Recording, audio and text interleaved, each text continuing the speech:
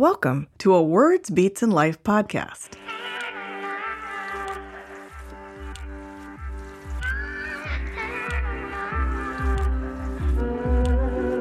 This episode features the Alternative Winter Break series.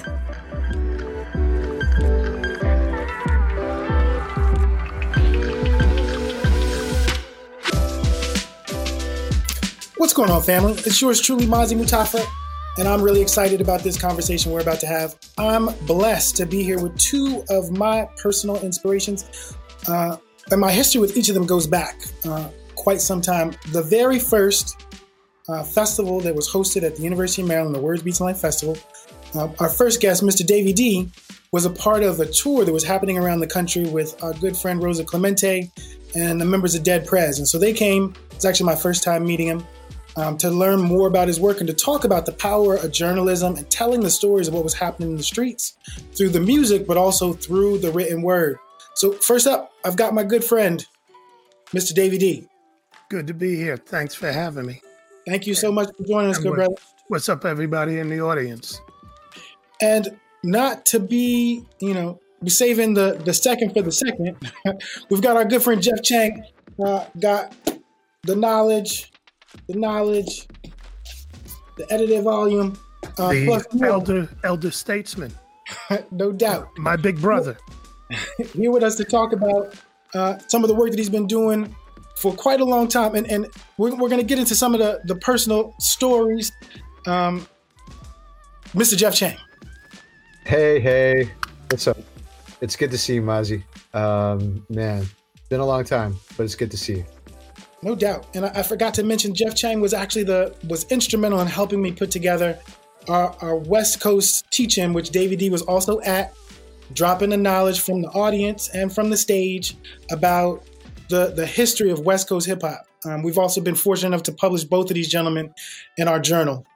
As you know, we're doing something a little different this go-round, which is instead of just interviewing you all to talk about the work that you do, I really wanted to invite you all here as a part of the inaugural Alternative Winter Break, which is inspired by a spring break that we normally host, specifically focused around visual arts and performing arts. And so we decided to do an Alternative Winter Break focused around the media arts. So we're interviewing podcasters, bloggers, journalists, authors, etc., to really talk about how it is that you became the people that you are.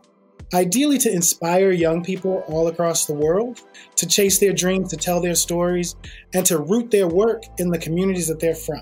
And so to that end, I've started all these conversations off the same way, asking about family, which is something we rarely get asked about. But I wanted to know, for each of you, how much knowledge do you have about your own families? How many generations back can you trace your own lineage? You want to go first, Jeff? No, you're my older brother, so you should go first. No. We already established that. Yeah, I defer to my elders, brother. It's a long-running joke we have, Mazi, about each other. But, let me just start. We can trace our family lineage back quite a bit.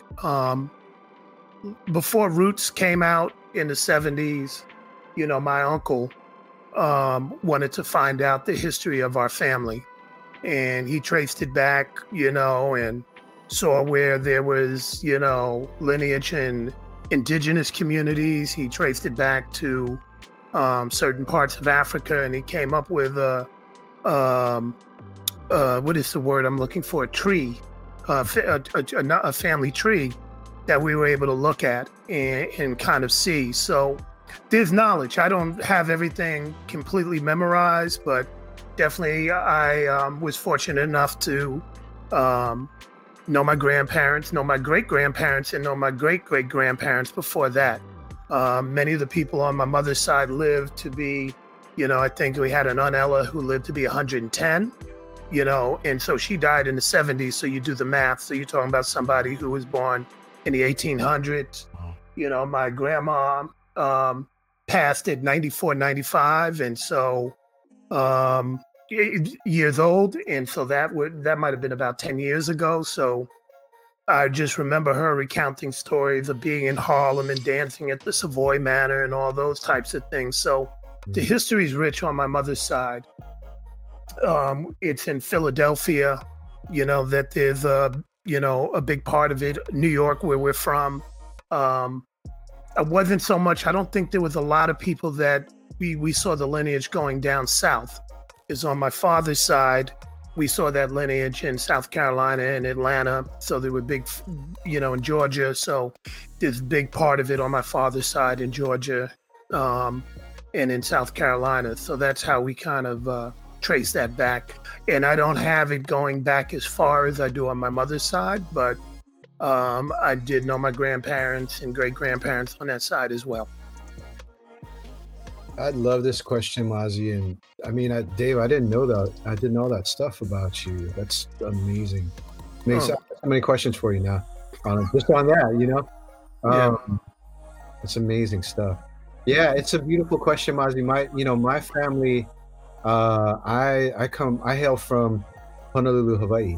So I come from Chinese and Native Hawaiian descent. So on the Native Hawaiian side, we've been there for thousands of years in the islands. And then on my Chinese side, we've been in the islands for at least 7 generations that I've got traced. And then I was lucky enough to know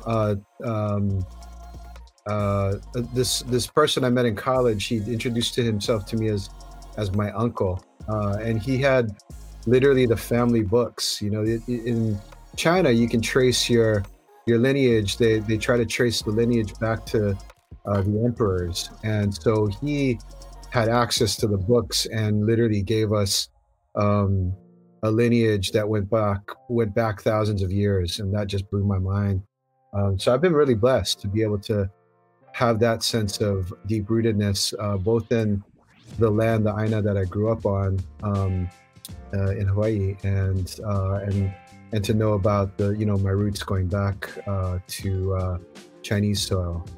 So it's something that we pass on to our kids, and something that Dave and I both have this really strong sense of family and passing on, and that's partly, I think, why we do the work that we do. I would agree. I wonder, to bring it more current, could you all share the stories of your parents, what they did, how they met, where they were from, that kind of stuff. So when it comes to parents, I come of the age where most parents were divorced, and so when I'm talking about my father in the first part, we're talking about my biological father.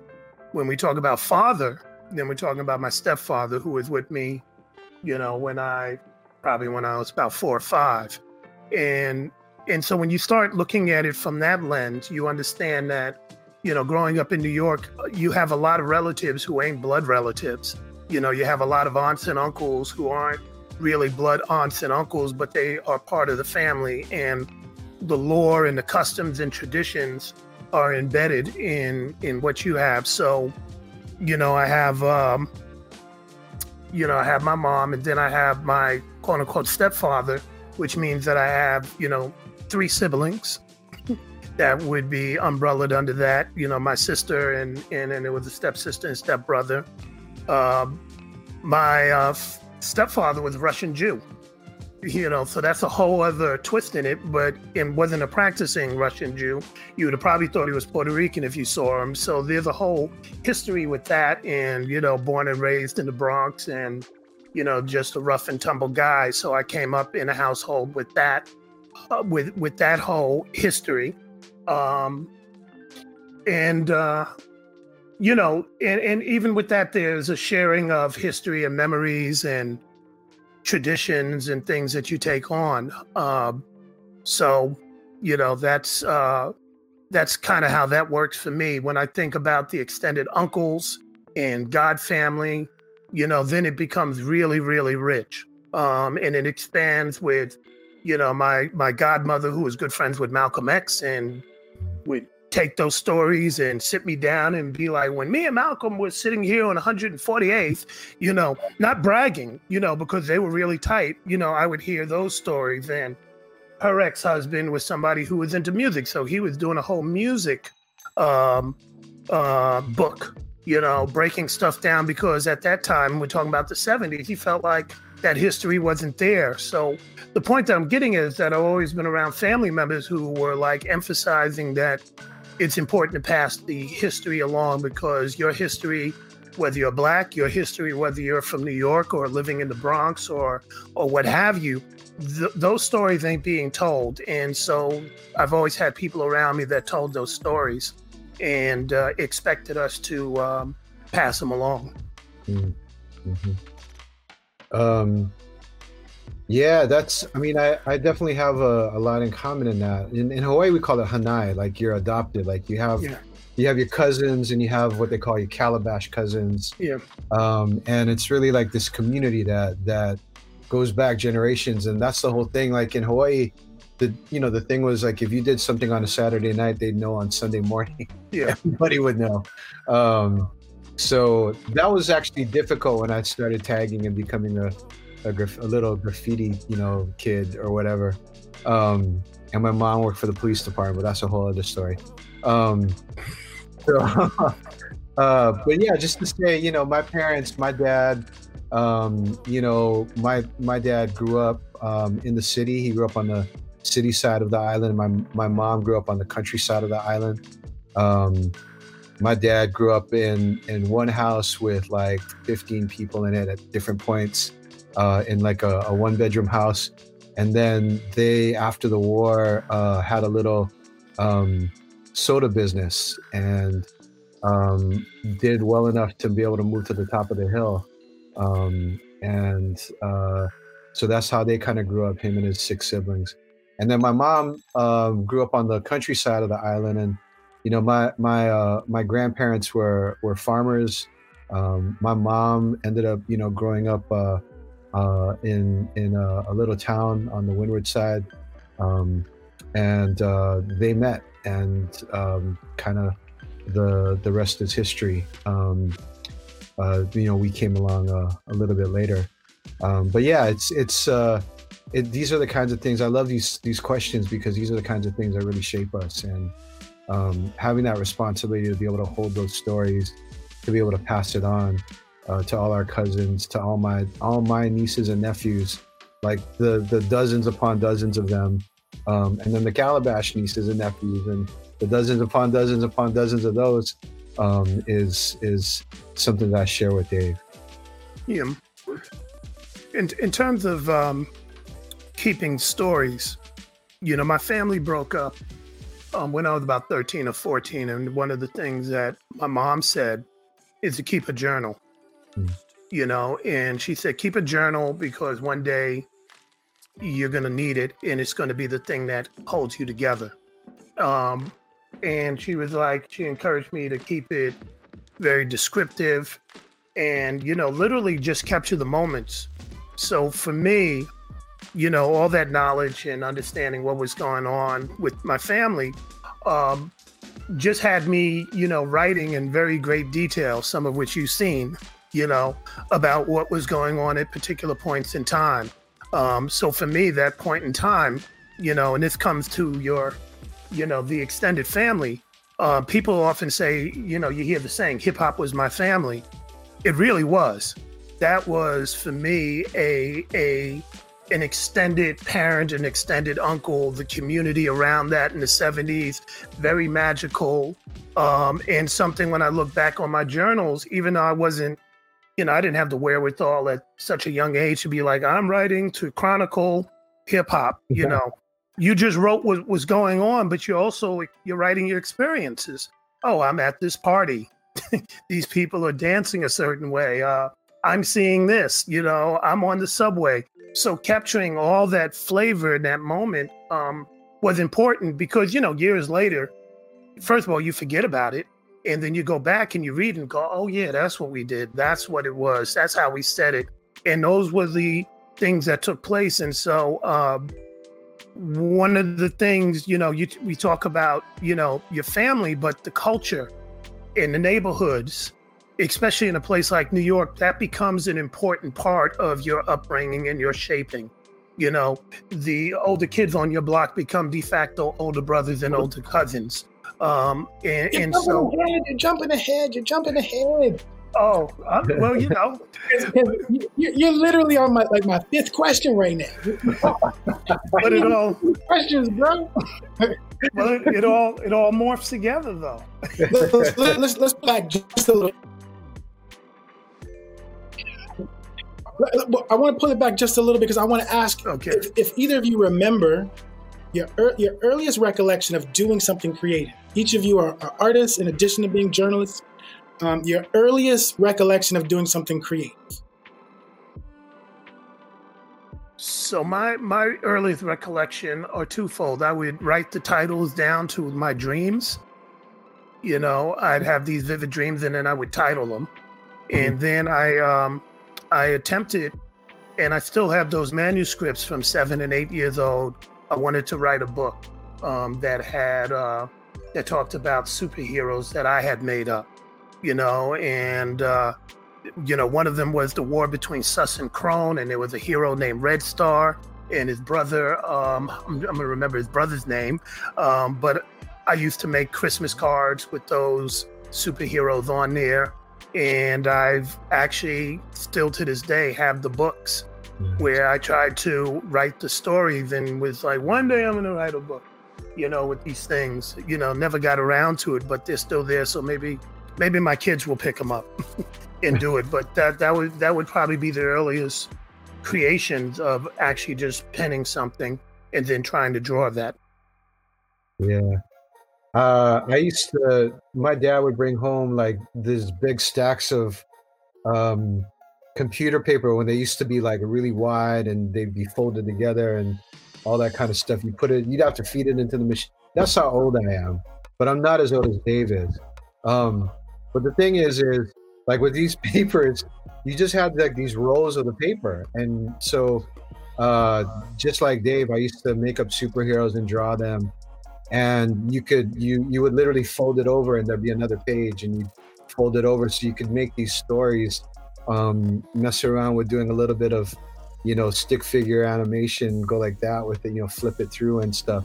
So those are the kinds of things I think I was getting into really young. And then I remember we used to love radio, listen just to radio. Yeah. Me and my friends would come together and we'd like write down our top 5, top 10, top 20 songs each week, and then I would just compile them, and we made a magazine out of it. We passed it around the classroom and stuff like that on the under when the teacher wasn't looking.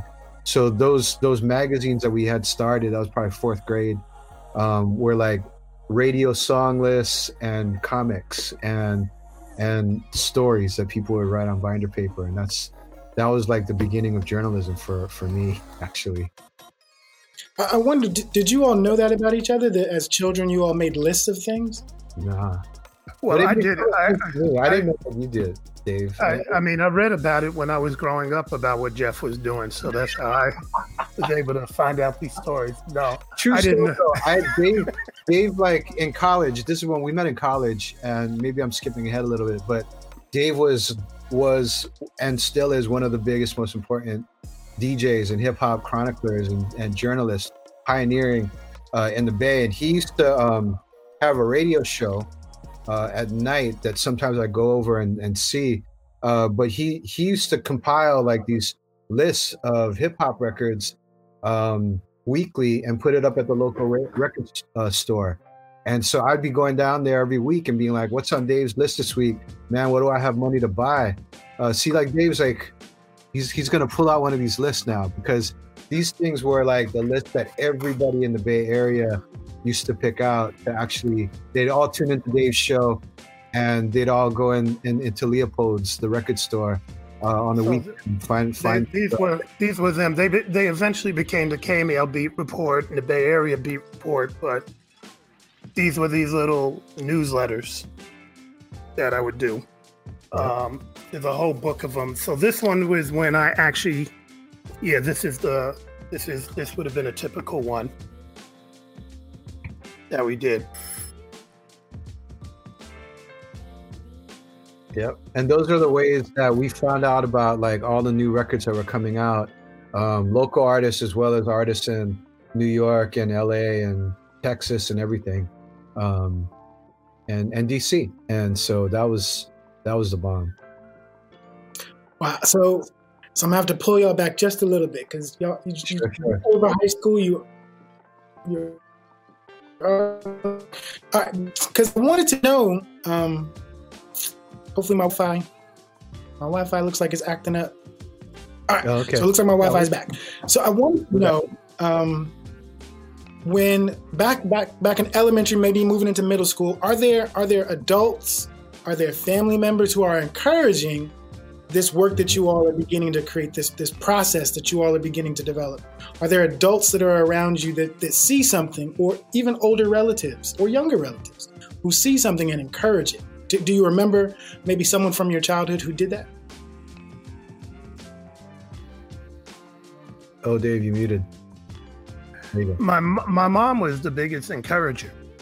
You know, she was the one that was like, write down, take hold and pursue what you are doing. My godmother, my Aunt Avilia, who taught me tennis and, was the one that was like, took me down to 125th Street and well, actually didn't take me down, gave me, my Malcolm X records, right? Which I use a lot in my work. And I have all those original records sitting up on my wall as we speak. Gave me, this Dr. King record where he talks about Black Power and the power of Black radio, all this rare stuff. So she was the one that was like, yeah, you should have this and you should listen to that and you should have these things. So, and she was also very encouraging as well. So there were definitely elders in the community that were around that pushed and wanted us to be the best that we could possibly be. And there were others, but I wouldn't want to name drop like that. But there were some pretty significant folks in our community that I think played a role in kind of not just with me but with everybody around us to really step up and go further. And I just want to emphasize that because I think a lot of times we talk about the hood and it's often depicted in a deficit, and we often forget that within the hood there's a lot of brilliance there, and there's a lot of folks that kick you game, and game is more than just standing on a street corner and hustling, but game is how do you navigate the situations that you're in. Coming up, it was very racially charged. There was a lot of hatred for us. And so understanding Blackness, understanding culture, understanding how to engage folks was important, and having a sense of a very confident sense of where we come from was paramount, and I think was instilled in us as a matter of survival and as a matter of just this is what we do. Yeah. First, a shout out to Dr. Hicks Harper. Good to see you on the cast. I was blessed as well with many teachers who kind of looked out after me and kind of recognized, he likes to write, he likes to draw, and kind of encouraged that. So I had a lot of art teachers, including one of my favorite teachers, Dixie Tamanaha, who's still around. Actually, we reconnected and had a great influence on me. And then family, just like Dave, like lots of family, lots of elders, lots of folks around. I had a cousin who was just big into collecting records. He ended up becoming a DJ and a radio DJ himself. And I couldn't wait to go to his house, every week because I could just play all the latest records. He had gotten all the latest records, had some of the first rap records and some of the first, punk rock records and all those kinds of things. And he was like a musical education for me. But yeah, definitely, like it's those networks of folks who look out after you and help you to kind of show you what the paths are that you might be able to take. David, do you remember when you first began to DJ? I did. Well, when I first began to DJ, probably was when I moved out to California. I started out as an MC, and if my DJing, if anything, was more pause button tapes. So if you want to ask when I made my first pause button tape, it probably had to be the year that To Be Real, Cheryl Lynn's record came out, because that was the first record that I pause buttoned. Yeah, was that in the 19th century or the 20th? That was 1978, my brother. Okay, got it. Right, you were like 25 then or something, right? Something like that, minus 15. So there you go. But no, it was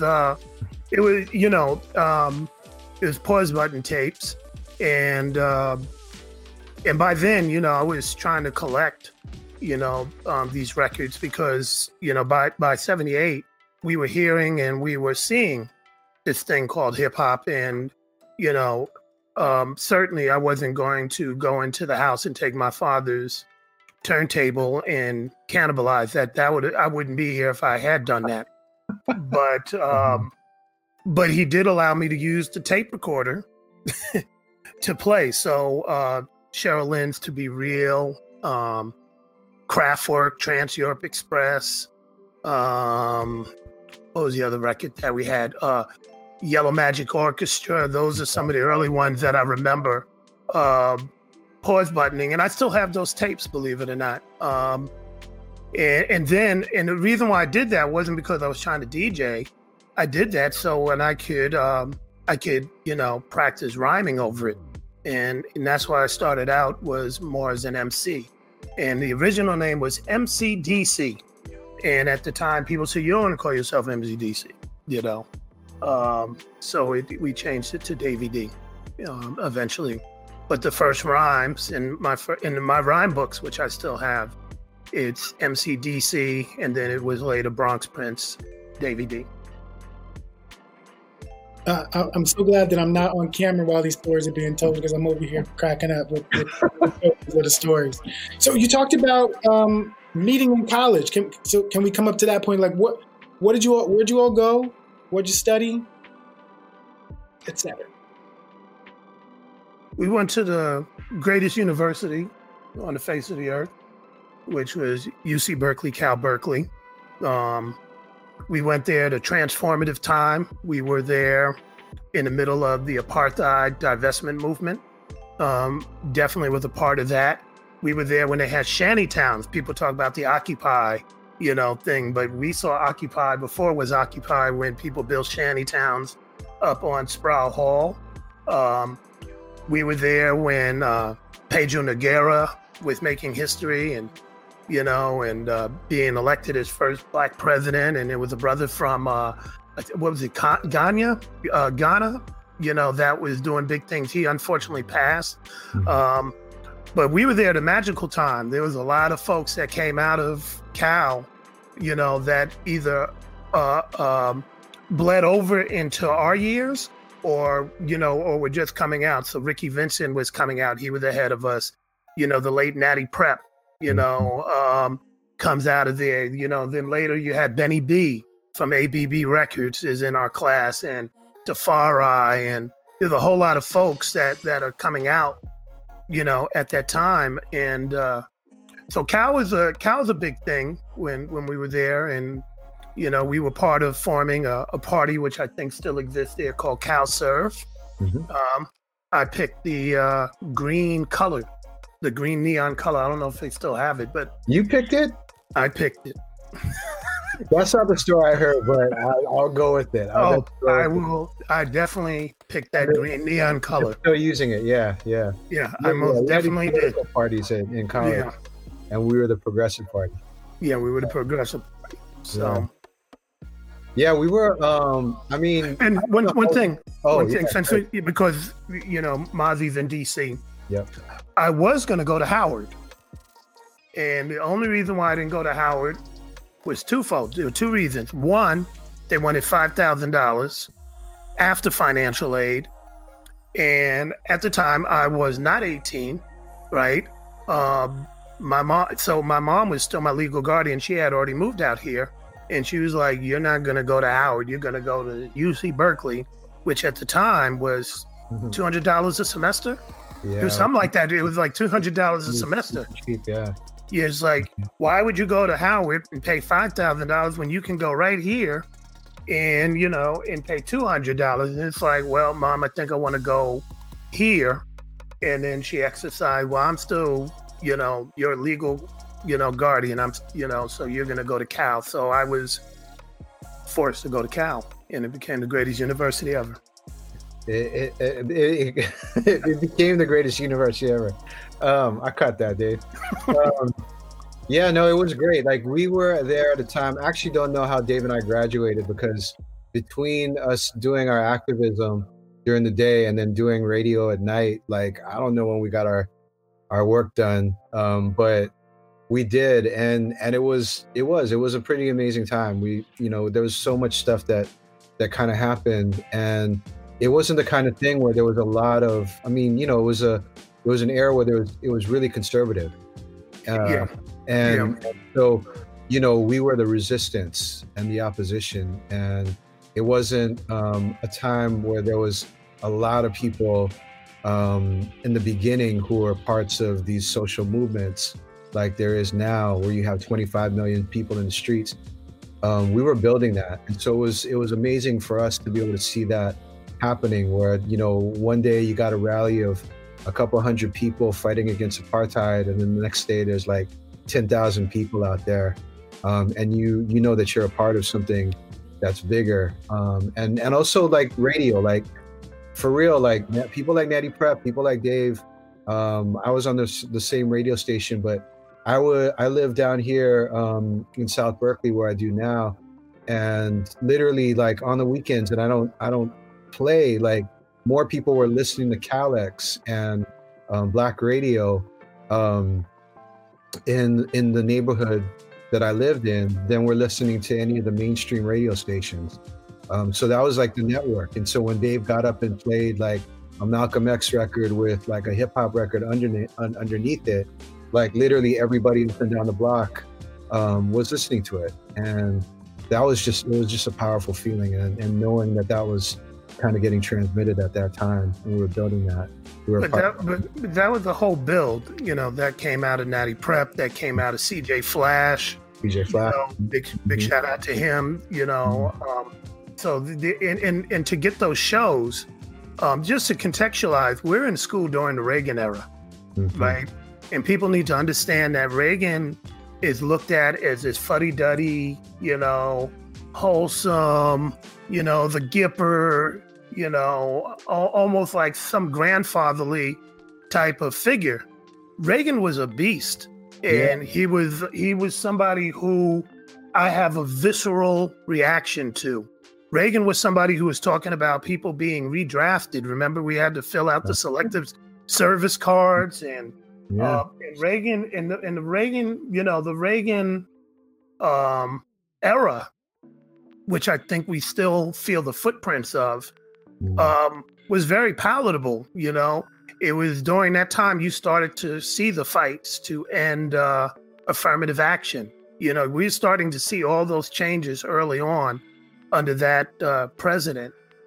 So, we sometimes we look back nostalgically, and and there is a lot of nostalgia, but I also look back and remember that dude that sat in the White House, Ronald Wilson Reagan, was a real devil, and you can quote me on that. He was somebody who was not your friend. He was somebody who it was very bad if you were Black. It was very bad if you were a person of color, as far as I'm concerned. And I think KRS summed it up in his song, Yeah. I'm curious, is a lot of the discussion has been about the things that you all did outside of the classroom. Were there professors or courses that you all were taking, books you got introduced to in college that helped to shape the activism that you all were doing in the streets, the music you were presenting to your audiences? There were great professors there. I had Harry Edwards as a professor, right? Big debate with Harry Edwards in the class about Frances Cress Welsing, who I was turned on, and he didn't agree with her theory, and I had to argue that, and we had a big debate for about 45 minutes. I got an A in the class, so that was good. So just so y'all know, Harry Edwards is Colin Kaepernick's mentor. He was, yeah. I don't know if they were, yeah. Yeah. But so you had Harry Edwards. The one that really was the transformative person on that campus was a professor named Roy Thomas. Mm-hmm. Roy Thomas was the saving grace for a lot of Black students that were there. So big shout out to Professor Thomas.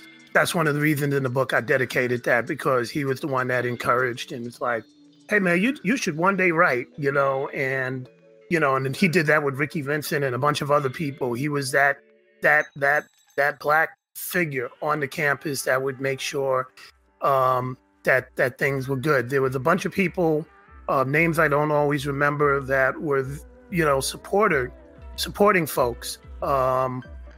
There was a guy, I'm going to remember, his name is Muaga from African People's Party or something like that. He was a powerful figure that you always saw on the campus, and would be one of those people that would, lace you with cultural game. But Roy Thomas was probably most important professor on that campus as far as I was concerned when I was going to school there. And we also had Ron Takagi, was another towering figure, right? Ron Takagi, what is it? Iron Claws? What was the name of the book? Iron Cages.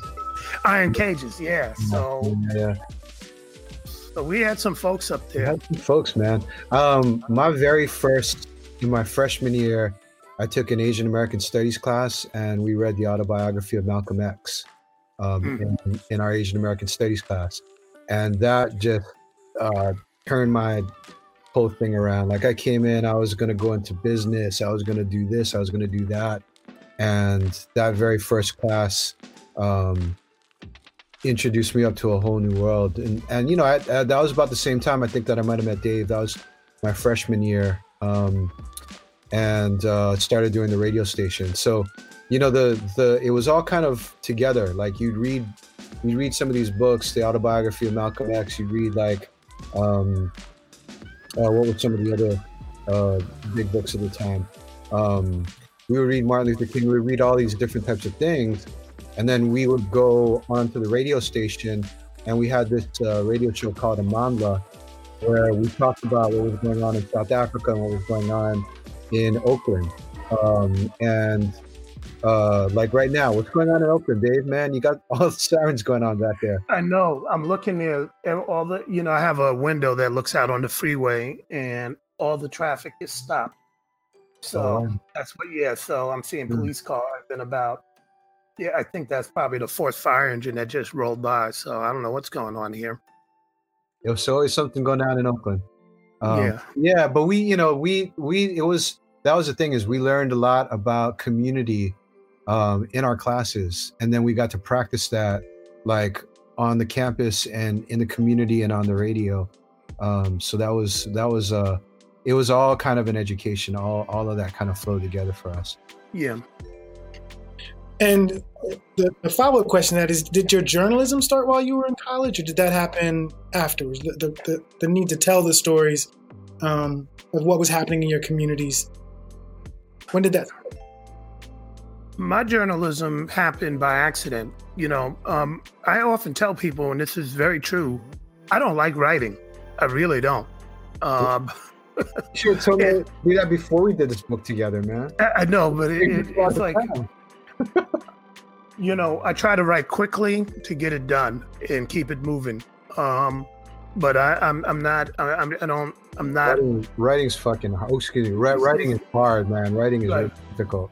Yeah. But the way that it started for me was when I got the show on Calix, and to get a show up at that station were hard fought pitch battles, especially if you were black. There was no love for us to play black music on that station.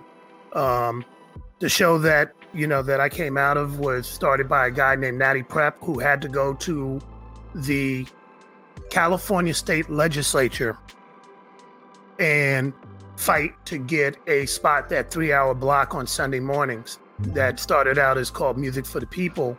And then he brought everybody in, and it also had to be that he was a rough and tumble guy, and him and there was another guy that was there that literally had to the story goes, they had to pull guns, like, we're not leaving this station, right? And so that's how those shows got established. They were not given to us. They were not, handed over. These were things that people fought for those spaces, and they became cultural zones.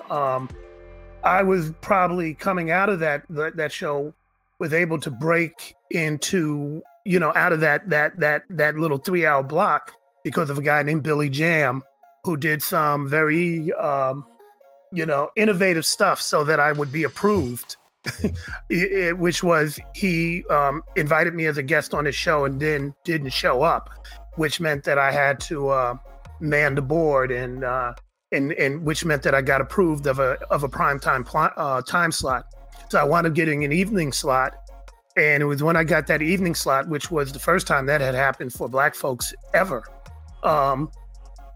I decided, instead of writing and started making a flyer, why don't I do a record chart? And that record chart would also include me writing about some of the songs that I was playing, and would put them in the record stores. And that garnered a lot of response. And then the journalism kind of kicks in this way. The station had a stamp machine, and what I would do is I would go in there early or on the weekends, and I would fill up, would stuff these envelopes with these playlists. And whenever I saw anybody, I would take their address. Can I get your address? And I would mail them this playlist. So, I mean, we had a big list of maybe about 500-600 people. And the way I would get people's addresses, I would look on the back of the records, and I'd be like, oh, let's write to this company. Let's write to that company. One of the people who I wrote to was a gentleman by the name of Carlton Ridenauer, better known as Chuck D. And he hit me back and started a friendship. And Chuck was probably the one to really encourage me on a journalism tip to really stick with the writing in ways that I have today. It was like, that's how I met him.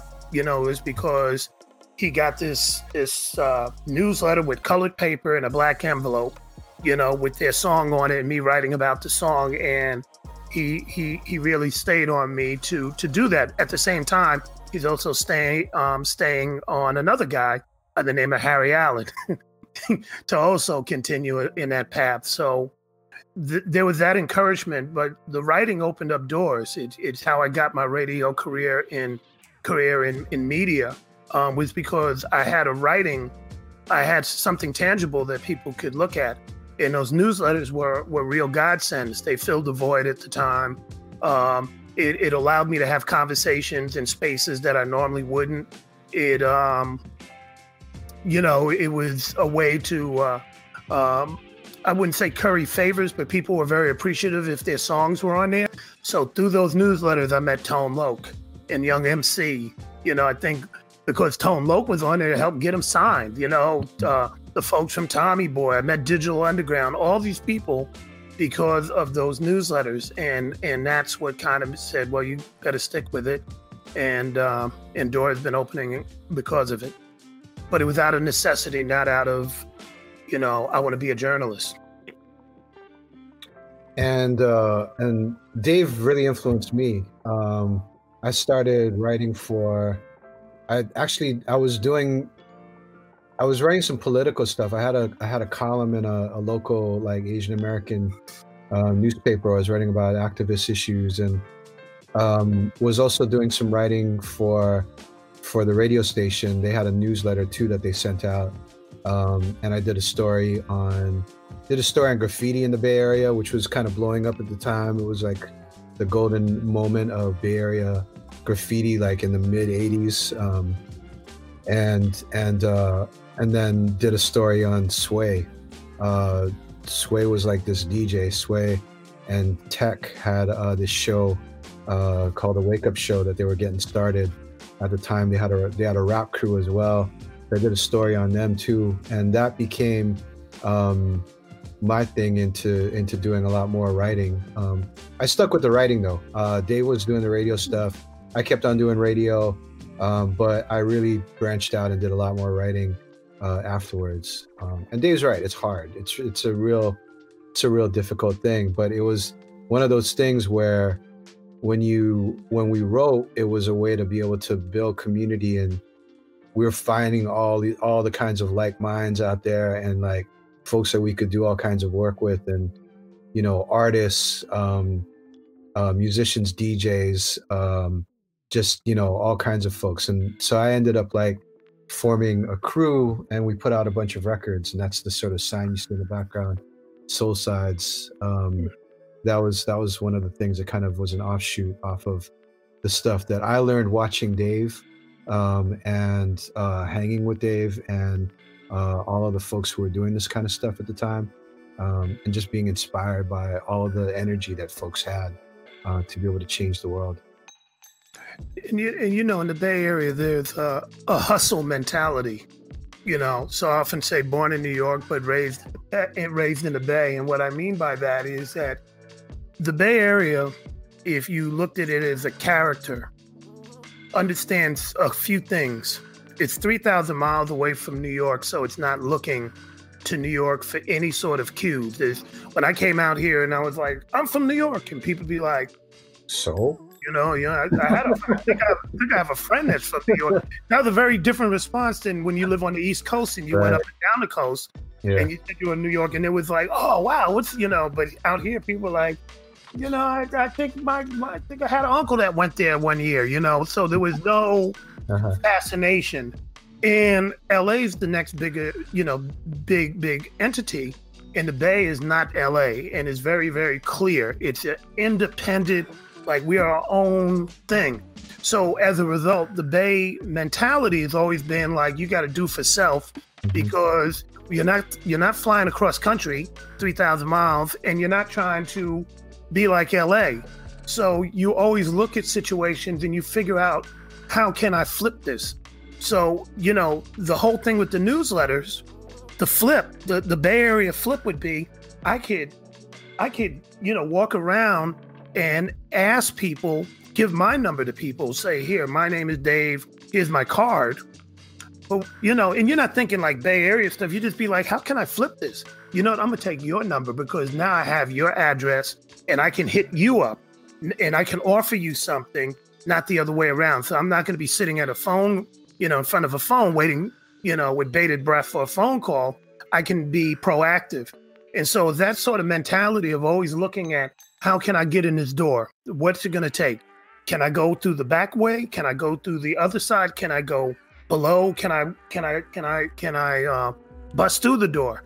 And so those are the things that, become part of the DNA out here, which in many ways is an essence of hip hop in a big way, but it's really, to me, refined out here, do for self independently. And I'll just close with this. I didn't have no computer when I was doing those newsletters. So how did we get the newsletter computer? We went to Cal and I asked to borrow the news, a computer, from the library or something. And there was a guy that was working, the thing. And he's like, man, here, you could use this Mac. And, that Mac came to the house, and, I did my newsletter there. It was returned eventually, but, it's looking to figure out how you could do it, because, I didn't have no money to buy a Macintosh, but we were going to do this newsletter. So it's that understanding. It's like, man, you need a Mac, man, hold up. Let me go in the back. Hey, nobody's using this Mac up here in the library. Just don't tell them you got it from me, and, return it in about 6-7 months. And, so we had that computer. Bay Area hustle. Bay Area hustle. All that work got done. No doubt.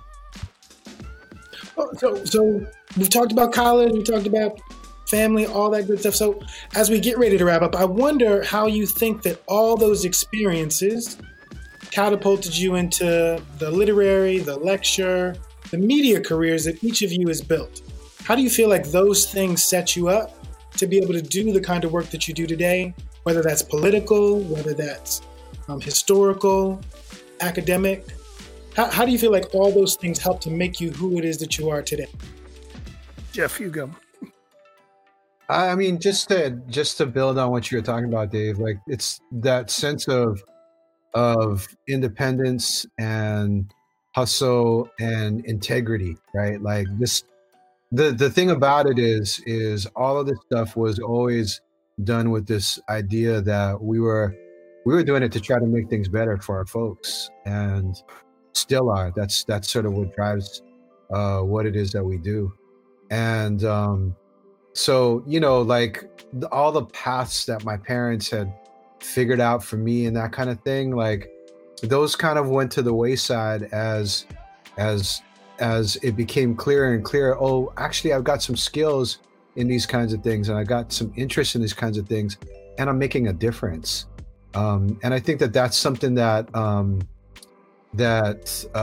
of ended up pushing me. But here we are now, right? We're here all these years later. Dave's still older than me, but we're like old friends. And the reason that we've stayed so tight over the years is that we have the same kind of idea about what it is that we want to do, and we came through the same kind of circumstances together. We went through the fire together, and so that's what I would really want to say to all the folks who are coming up is, find your folks, and then when you get with them, like you're sticking with them, because these are the folks that you'll be with, for life, and for all the things that you're going to be doing together, for all the people that you're going to be doing it together for.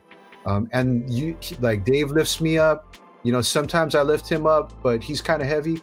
So it's not hard. I need some help sometimes.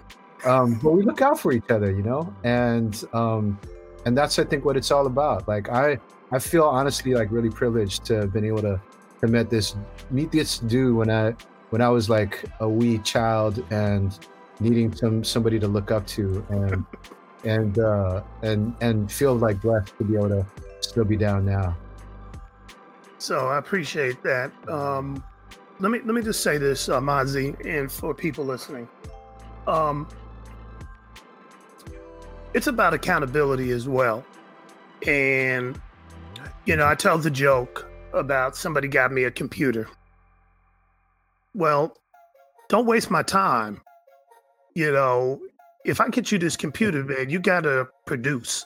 Yeah, make it happen. You gotta make it happen. Mm-hmm. Because we're taking a chance on you. We're making an investment in you.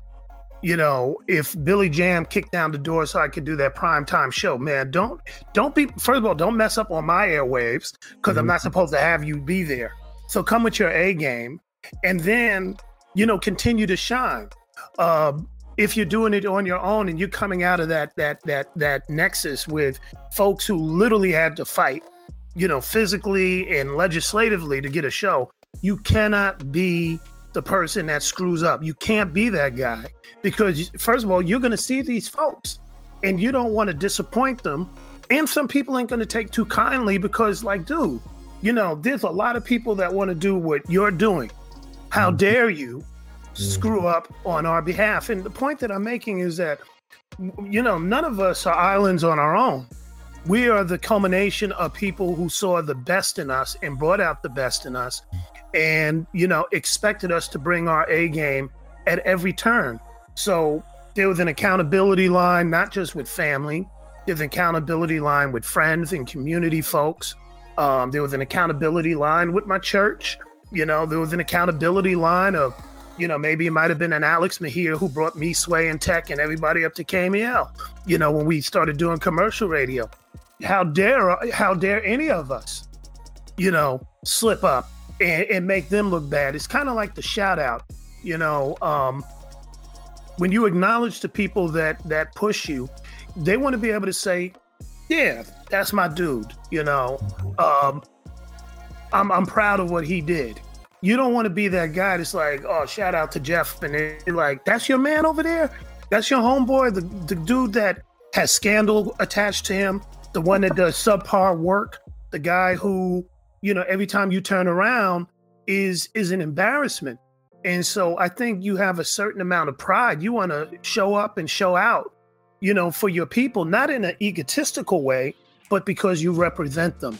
And, you know, there was always a promise with the communities that I wrote with, like, I'm not going to make you look bad, you know, and as you get older and, you know, you have married, you know, now I'm married and I have kids, you know, you don't want to walk in the house and have your wife and kids look at you and be like, is that your dad? No, you don't ever want to fall down. And what I mean by falling down, we're not talking about, oh, you're unemployed or you don't have money in the bank or anything like that, because those are things that we don't always have control over. We're talking about, do you have the integrity? You know, are you giving it, you know, your 100%? Are you something that people can be proud of? Or are you an embarrassment, you know, in terms of what you do? You don't want to go out like no sucker at the end of the day. And so I think, you know, I'm a product of New York, the Bronx, and I'm a product of Oakland, California. I don't want to let either one of those communities down, because there are people in both places, and especially here, that would hold you accountable. You don't want to see those folks and be like, man, you know, you made us look bad. I don't want to be that guy. Somebody else can hold that mantle. We're going to continue the legacy of excellence that came before us and invest in people coming behind us so that they can continue with that as well. That was the official mic drop comment of the whole talk. Thank you so much, guys. Like, I got to step my game up. I gotta do better. Oh. I got to do better. No. Not just because, you know, because of what you said, but because, like you said, there's so many people that have done so much to make whatever it is we're doing possible. So all of us, regardless of how good or not so good we're doing, we can still do better. We can still do more. I want to thank you both for spending this hour with us. Thank you. So much about each of you. Thank you so much for your time, for your generosity of spirit. If you're just tuning in, it's actually going to be archived. You can check it out on YouTube, on Facebook. And yeah, this was amazing. Thank you so much for being a part of the inaugural Words, Beats, and Life Alternative Winter Break. Thank you so much, everybody. Peace. This podcast was produced by Executive Director Mazi Mutafa. Post-production by Rhythm Lingo Music. Past episodes can be streamed on Spotify, Apple Podcast, and Mixcloud. Words, Beats, and Life podcasts are produced through funding from partner grants and in-kind donations from people like you. Visit wblinc.org/donate to make a contribution.